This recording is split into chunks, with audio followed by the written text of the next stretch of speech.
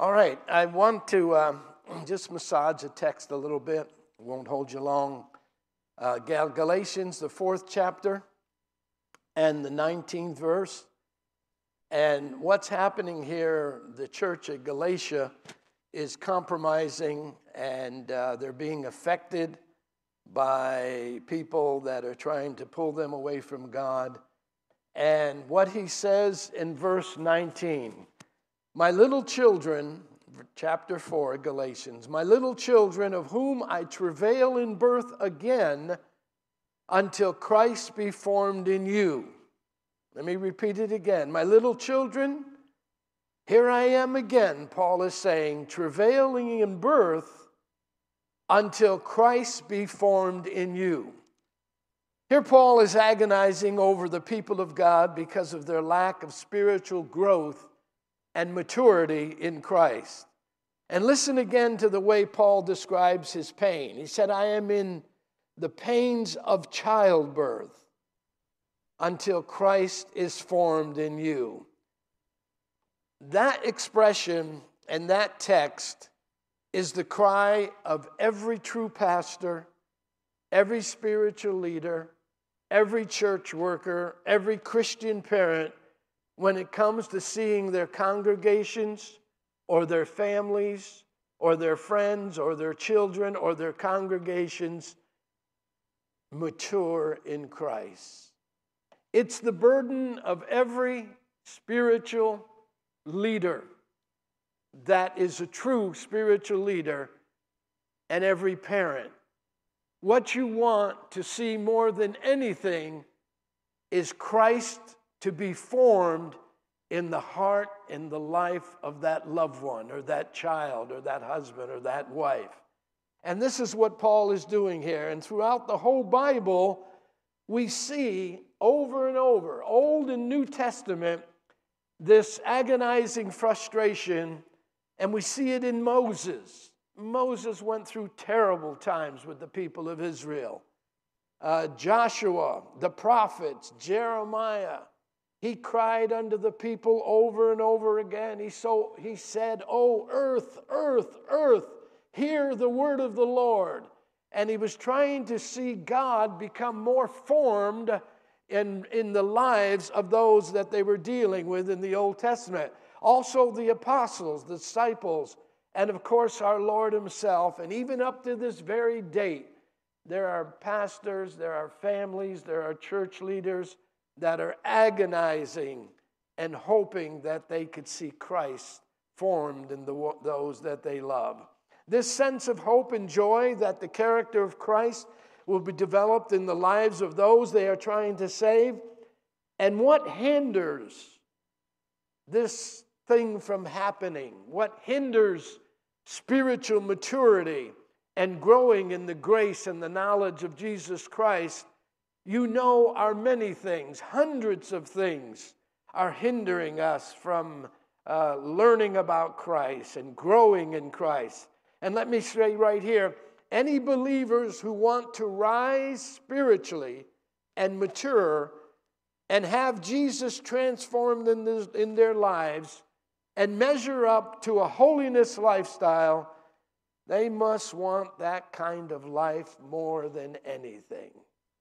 If it's not our deepest desire when we come to Christ to want to be like Christ and to act like Christ and to talk like Christ, if it's not our desire to want to be pure like Christ, then there's a good chance we never will be. It must be the deepest desire of every believer who encounters Christ to want to be like him in spite of the millions who say it's impossible.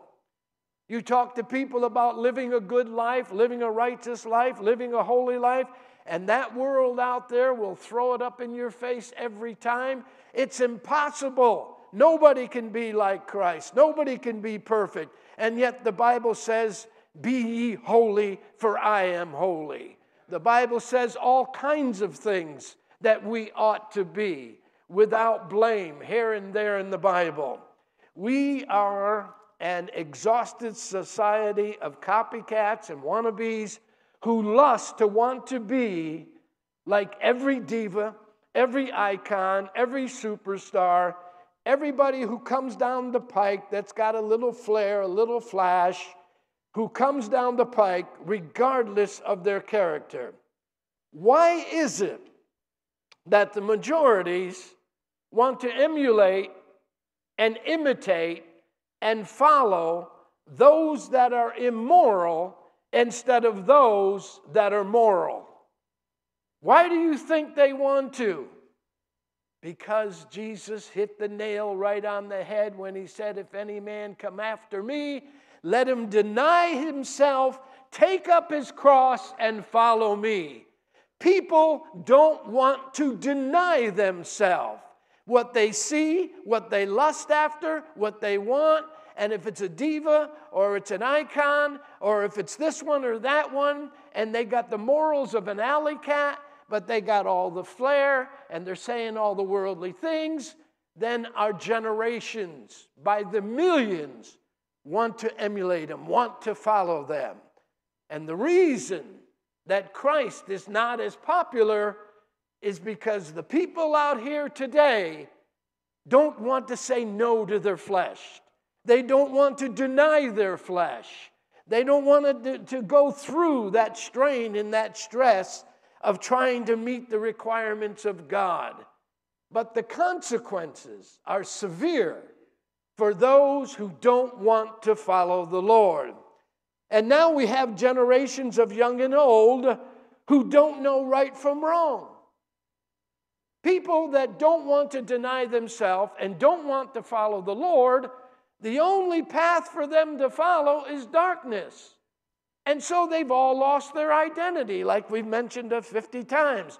They don't know who they are, and they don't even know what they are. And they don't even know what their purpose is. They don't even know whether a man or a woman or both can have babies. I mean, it's insane.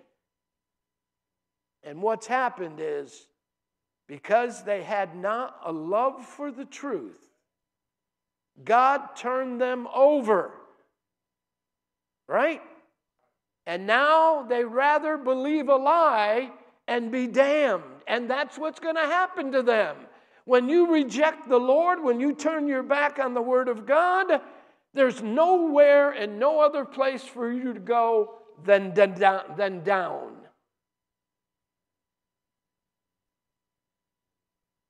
They don't even know who they are or what they are. And what follows is confusion, darkness, and all manner of perversion. So when we look out and we see all the things that are going on, all the stupid things, all the things that our leaders are trying to say, and they're trying to change the meaning of everything. They're trying to change the meaning of humanity. They're trying to change the meaning of terms. Have you noticed how they're trying to change the meaning of recession?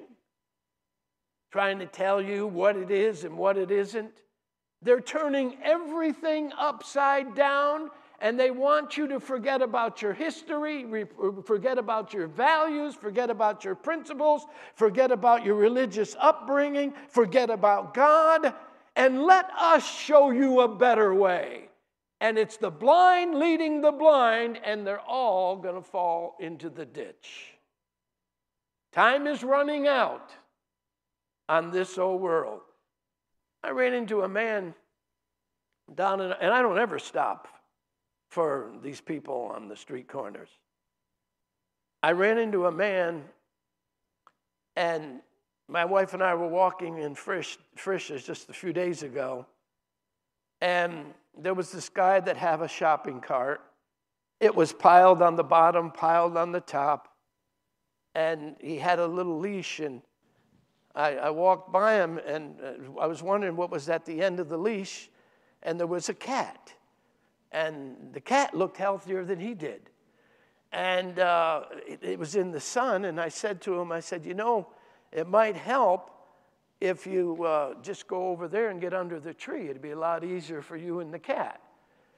And to be honest with you, I'm confessing, I felt more sorry for the cat than I did him. And that shouldn't say that, but, I actually felt sorry for both of them. But I'm an animal lover. And And I love people too, but not as much as I love animals. Anyway, you know what I'm trying to say. So anyway, the guy said to me, well, he said, I'm trying to get some water and food. And he had a little food for the cat. And he says, I'm trying to get some water and trying to get some food. And I went in and I talked to the waitress. And I said to the waitress, what's going on with the guy out there? She said, well, somebody came in and said, I'll pay for a meal for this guy and give the cat something as well. But they didn't have, all the cooks weren't there. They only had one cook. The place was getting crowded. You had to wait a half hour to get your food. So I ate and went outside, and there he was, and he had finally went across the street. And so I pulled the car up to him, and no, I didn't. I said, what I did is I went to McDonald's, and I got a quarter pounder, cheese, all that, and deluxe, whatever it was. And I brought it back to him, and I sat it down. I said, look, I'm going to get something for the cat, too. So I went and I bought a bag of Puss in Boots or whatever it is, Friskies, and I brought it back to him. And so I didn't know what to think about the guy. And he was very disheveled. He was very unkempt. The cat was immaculate. The cat looked like he was living the life of Riley. And I got to talking to him, and I said, are you homeless? He wouldn't answer me. He said, well, my truck has been impounded, and it needs a water pump, but I can fix the water pump myself, but it's going to be $150 for me to get, and that was my cue, to get my truck out of hock, blah, blah, blah. And I said, who you work for? He said, I'm with the NSA.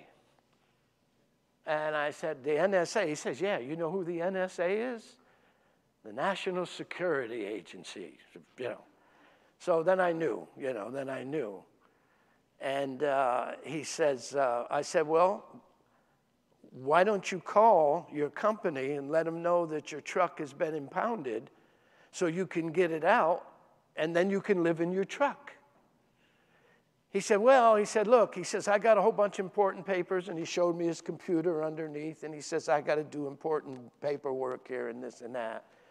And, he went on, and he was starting to sharpshoot a little bit. And I said, well, look, I said, and the first thing he said to me when I brought him the food was, God bless you. And so I said, well, look, God bless you. And I said, take care of your cat.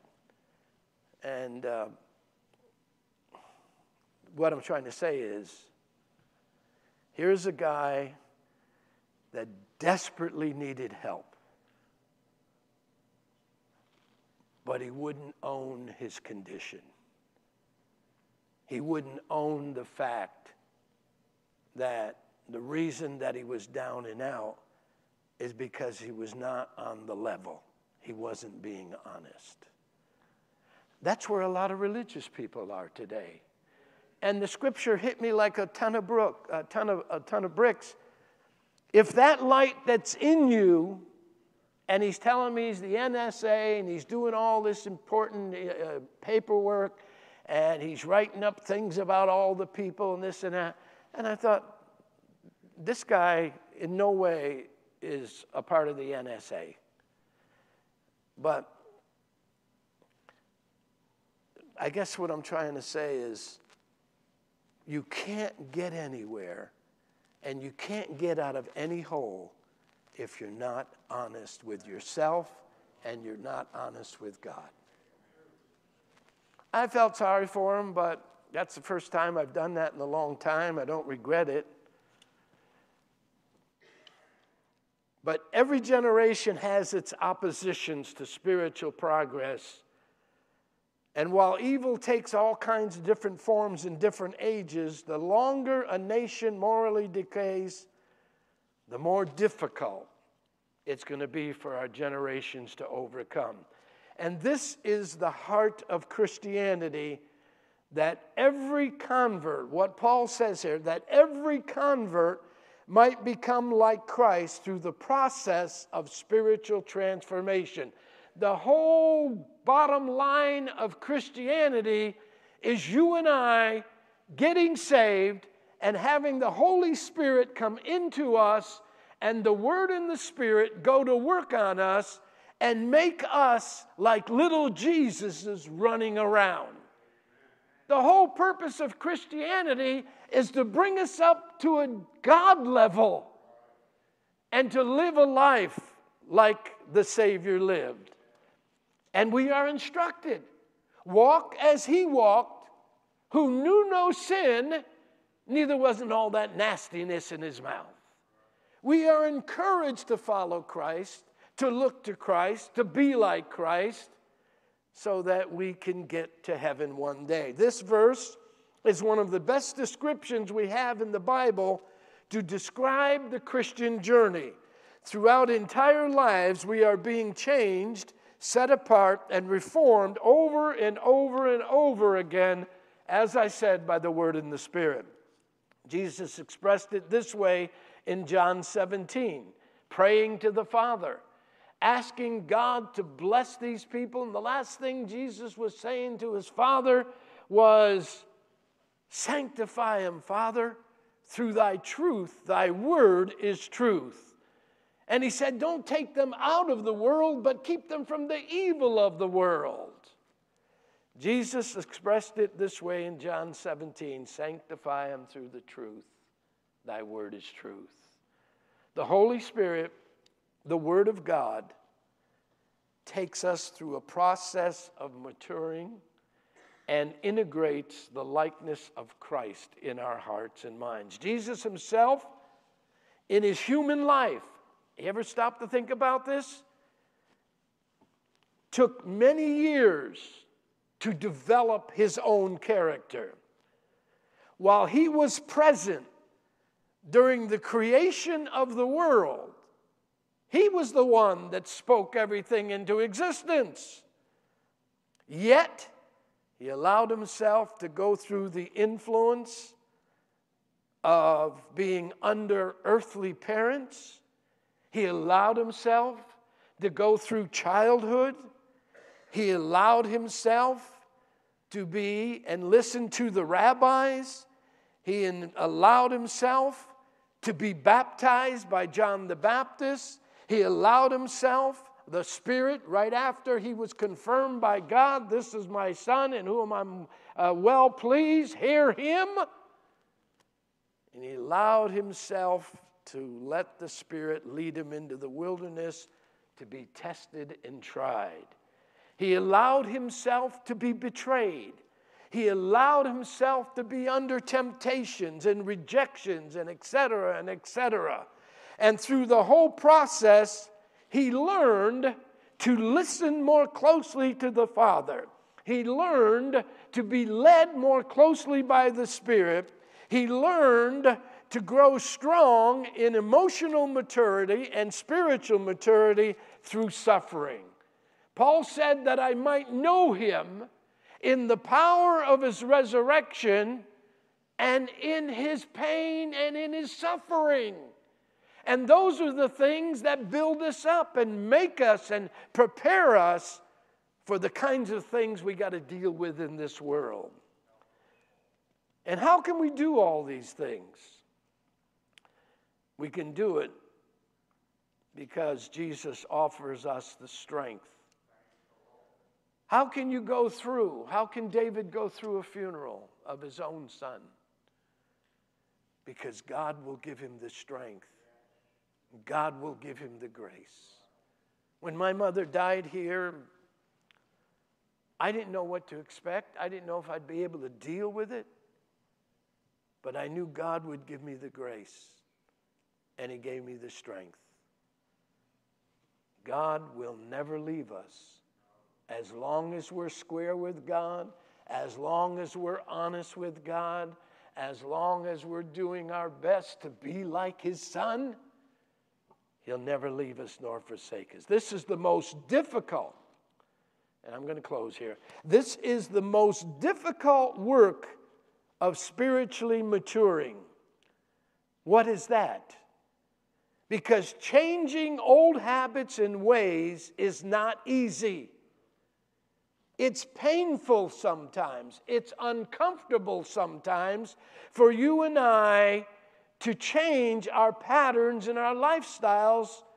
Every convert comes to Christ, but there is that period of time where you hold your breath and you wait to see if they're going to let the Holy Spirit and the Word of God start to change their habits, change their ways, change their little cursing, change their little smoking, change their little drinking. Because God wants all of us to look like, act like, and be like His Son.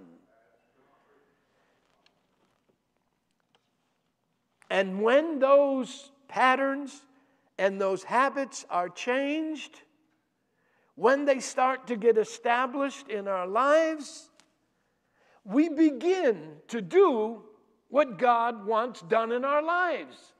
He wants you and I to mirror the character and the ways of Jesus. And when you begin to see that when you begin to allow the Holy Spirit and the Word of God to start changing you and start cleaning you up, oh, it's a wonderful thing. And then you realize that that's really rewarding. Whatever changes God makes in our lives, and as you and I are being sanctified and set apart for the rest of our lives, we're getting closer and closer to heaven. We're looking more and more like Jesus. We're acting more and more like Jesus. It looks like eternity and going to heaven's going to be a cinch. What do you mean? There's people that get saved and they still don't like people. But then when the Word of God and the Spirit of God goes to work on them, they begin to mirror God's love.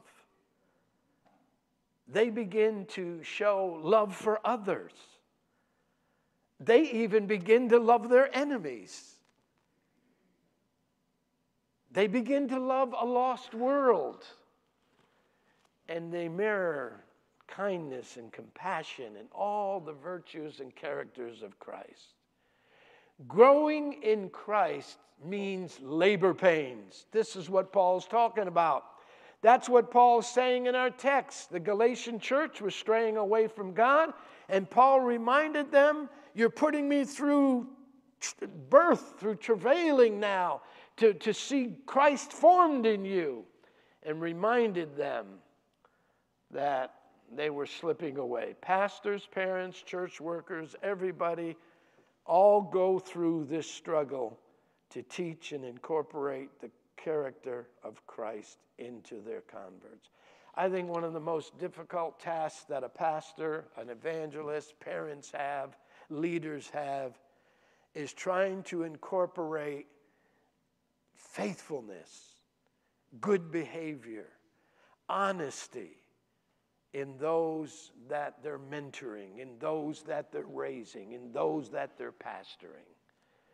And it's frustrating. It's a struggle to see children not catching on and parishioners not catching on and failing here and failing there. Pastors, parents, church workers, it is a struggle. And sometimes it becomes weary. But don't ever give up. Keep struggling. Keep praying for your children. Keep demonstrating before your children. Don't let them see anything out of your lifestyle, hear anything come out of your mouth that would give the devil fuel to get inside of their heads. God loves us all too much to leave us where He found us. That's why He gave us gifts and callings to the church to nurture new believers to become like Christ. Paul says, I travailed in birth. until Christ be formed in you. The word formed comes from the word sanctification. You all know we are justified before God when we get saved. It's that once in a lifetime moment when we initially accept Christ. And it's always in the past tense when a believer accepts Christ. But sanctification is that lifelong process that follows justification. Now, if you backslide, you got to go through justification again. But it's always in the past tense. It's a one-time shot. You repent, you give your heart to God, you become legally justified in the eyes of God. But after that, the rest of your life, you are being set apart. God's working on us. We don't go from being born again and the next day we are demonstrating a full character and a full motivations of Christ. I don't know how long it took you to get off the ground, but it took me a while. I had to flap my wings good to get off the ground. I still had habits, I still had ways, still had things in my mind that were not Christ-like. I was saved, but God began to chip away through this one and that one, through the Word of God, through prayer, through the Spirit of God. And then following sanctification is glorification. When we get our new body. Well, we'll get a spirit first. And we won't get our new body until Jesus comes back. And then those that are in the grave, they're going to come out with new bodies. Somebody said, what about the people that were vaporized and atomic and those that were eaten by alligators and sharks? Everything's going to let go of a new body. And that new body is going to be joined with that spirit, and so shall we ever be with the Lord. It's the heartbeat of every parent, every true pastor, every gospel worker, to see their converts, their friends, to grow in spiritual maturity. And there is a key word in the Bible that captures the manifestation of all this sanctification. And that one word, who can guess what it is? What is the one word that ties it all together? It starts with an O. O-B. Thank you. Obedience. That's right. Vance Havner said once, here's the Great Commission. He said, go and make disciples of all nations, baptizing them in the name of the Father and the Son and the Holy Ghost, and teaching them everything I have commanded. And everybody started amening and shouting, amen, we agree, thank the Lord. And then Havner said, wait a minute, I left out one key word. Jesus said, teaching them to obey my commandments. My wife told me when we got married, I'm not going to say obey. I said, well, Brother Wilson's marrying us. You're going to say it because he's going to ask you. And he looked at my wife and he said, you need to, obey your husband. And I said to my wife, what were you doing? She says, I had my fingers behind me and they were all crossed, all four of them. You can't get around God. John 14, Jesus said, if you love me, keep my commandments. 1 John 2:3, we know, this is all obedience, the big O. We know that we have come to know him. How do we come to know that we know him? If we keep his commandments. Jesus said in Luke 6, why call me ye Lord, Lord, and do not the things which I say? Over and over again, the whole emphasis, the bottom line to Christianity is growing in the grace and knowledge of our Lord Jesus Christ. It's growing up together. Vance Havner said before he died, oh God, don't let me become an old fool. Let me die before I ever lose my influence and mess up much of the good I have been able to do. That's what you say all the time, Sherm. You keep saying, God, just hold me. Don't let me mess up in old age. And we're all saying it now. We're all saying it. It's a struggle.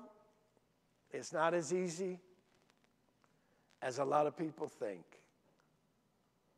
People say Christianity's for kids and old ladies, and that's it.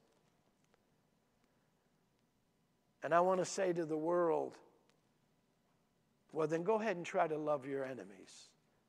You're killing each other every day. Why don't you just try to love them now?